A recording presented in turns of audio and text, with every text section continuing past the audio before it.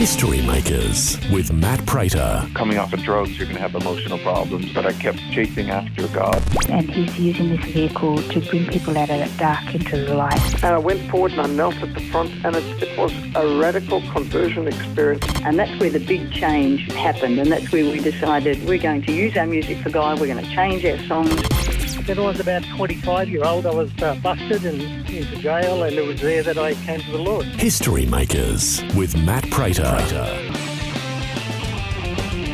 Hi and welcome to History Makers. I'm Matt Prater.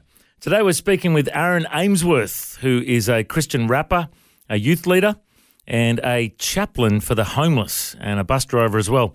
We're going to find out a bit of his story today. Welcome along, mate. Tell us whereabouts were you born and raised? Yo. Hello. So I'm from Brisbane.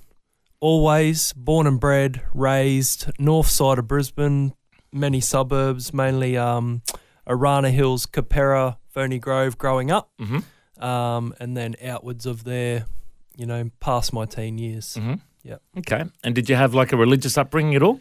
No, I definitely didn't have a religious upbringing. I had a very, very good family who treated me very well, and I had a good life. And what about your faith journey? Was there a conversion experience at some stage? How old were you when that happened? There definitely was a conversion experience. So I was born again when I heard the gospel at 23 years old. Okay. Yeah. So before that, you had some dramas in your life. Plenty. Tell us a bit about what your teenage years were like. Yeah, so from a very early age, I was introduced to drugs. So at 7 years old, I had my first kind of puff of weed. Leading out of that, at about 12, I was smoking every day and selling weed, over the years from that, and which then led into using other drugs and shooting up speed and ice, which was quite tumultuous and led me down a bit of a criminal path as well. Mm-hmm. Yeah. And tell us a bit about the accident. It was a big event for you. What happened? Yeah, when I was about 14, I was swimming at South Bank and I broke my neck, which ended me up in hospital, fully paralysed from the neck down. And I spent about 6 months in hospital learning how to do everything again. And how has that affected you today? It fully changed my life at the time. So leading up to that point, I was into a lot of different martial arts and multiple kind of state champion and a lot of ring fighting and stuff like that, kickboxing, jiu-jitsu and a lot of representative football too. So when that happened, I had to completely change the way that I lived and everything that I kind of strived for. Complete change of life. So you spent a lot of time in and out of hospital, a lot of surgeries, a lot of physical hurdles. What did you end up doing for work after school? What was your career like in those earlier years? Yeah, well, due to still being a raging drug addict and a bit of a criminal, so a lot of my money was made through the means of not so good activities. So I actually left school when I was 13, 14, so grade 9. I didn't really make it past that point. So leaving school and getting a regular career wasn't actually a thing for me. I used to steal cars and break into shops and go through people's houses for jewellery and cash, and so I didn't have the regular pathway that a lot of teenagers would. So when you ended up working, what kind of work did you do? I actually became a father at age 17, and that made a massive impact in my life and changed it greatly. So I went straight out and got some work in a factory just because I knew that, or I thought that that's what I needed to do to be a responsible father, to be a good member of the community.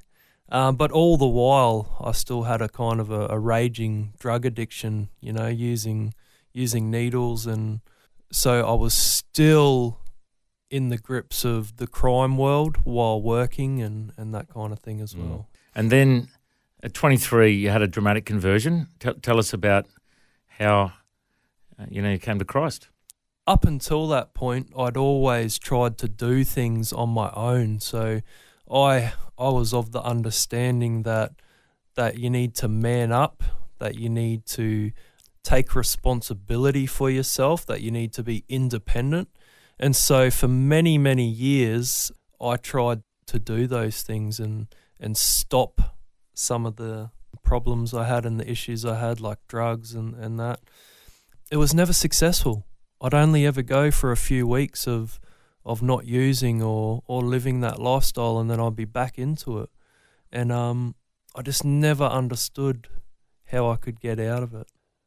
One evening, I was listening to some music, and this music that I was listening to was a rap CD. And as I was listening to this music, I got to hear about who God is and what he has done for us. And the way that I heard that was through Jesus and through what the gospel is.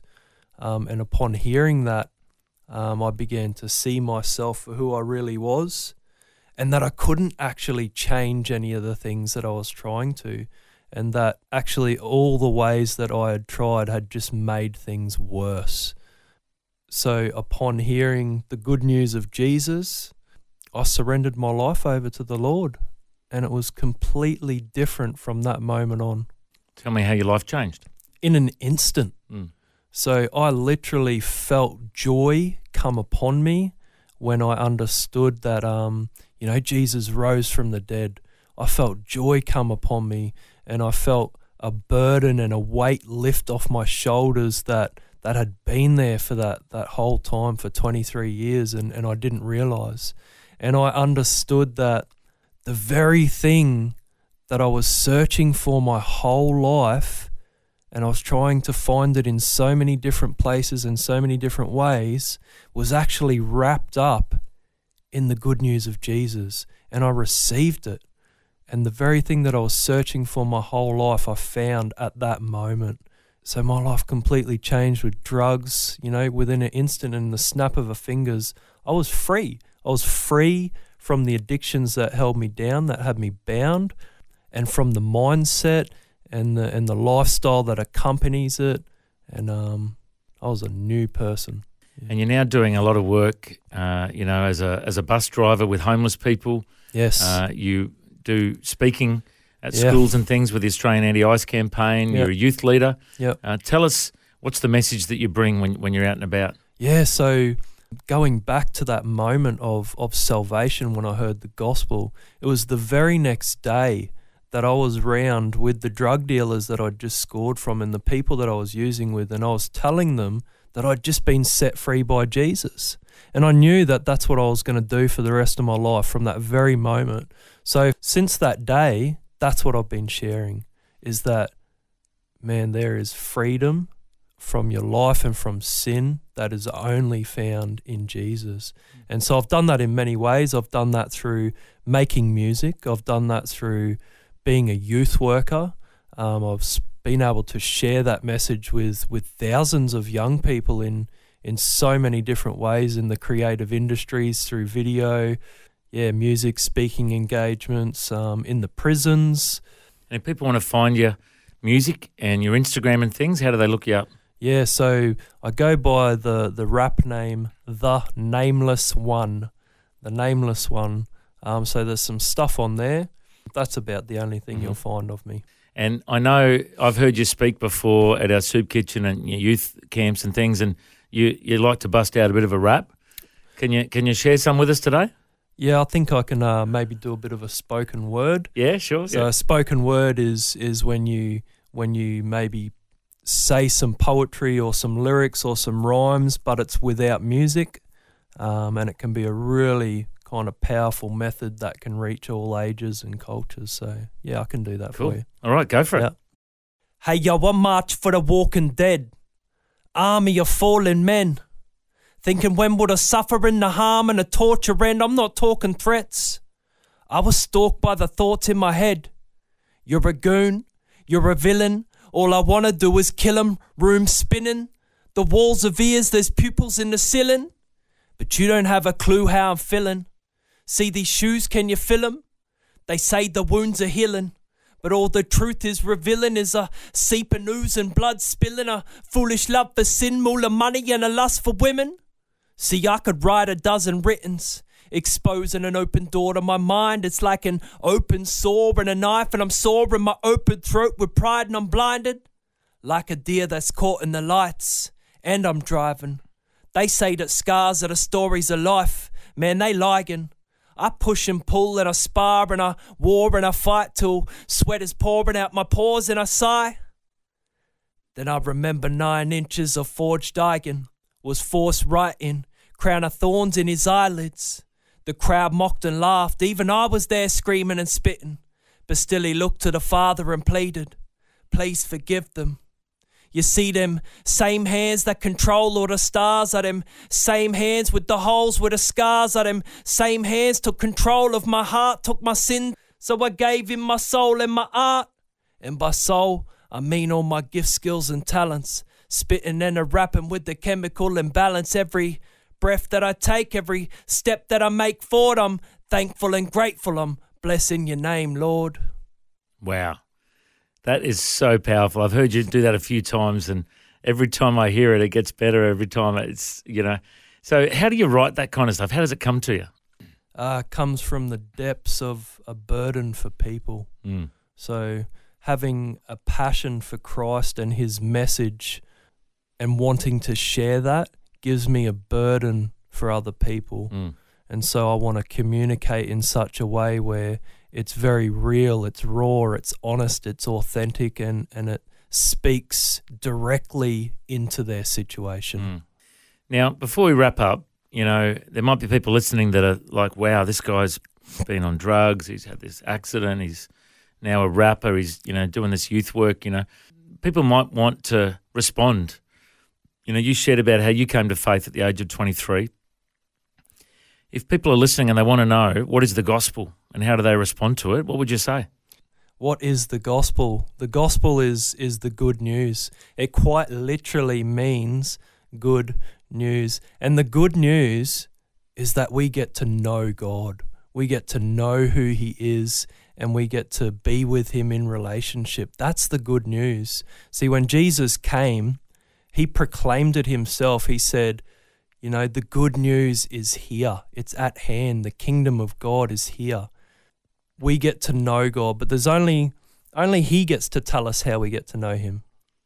And he has told us through Jesus, through the message of Jesus, through the life of Jesus, through the death of Jesus, through the resurrection when Jesus rose from the dead.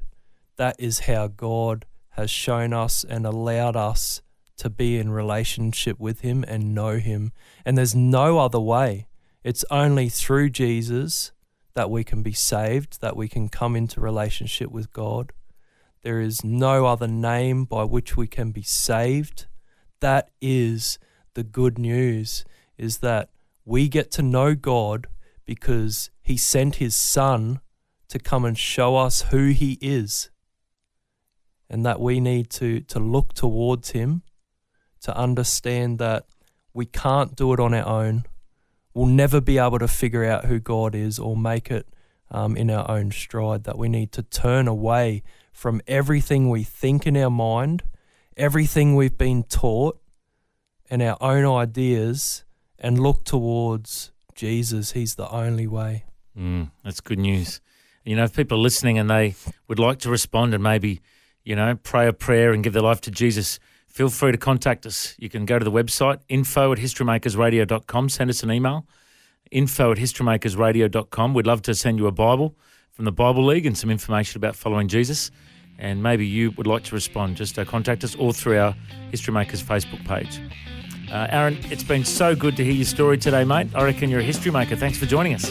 If you'd like to hear this conversation again, listen online anytime at historymakersradio.com. There you'll also find links to all of our social media channels, and you can subscribe to our iTunes podcast. History Makers is a faith-based ministry, and we want to thank everyone for their generous support. If you've got a suggestion of anyone we should interview, send us an email, info@historymakersradio.com. God bless. I'm Matt Prater. And my challenge to you now is to go and make history.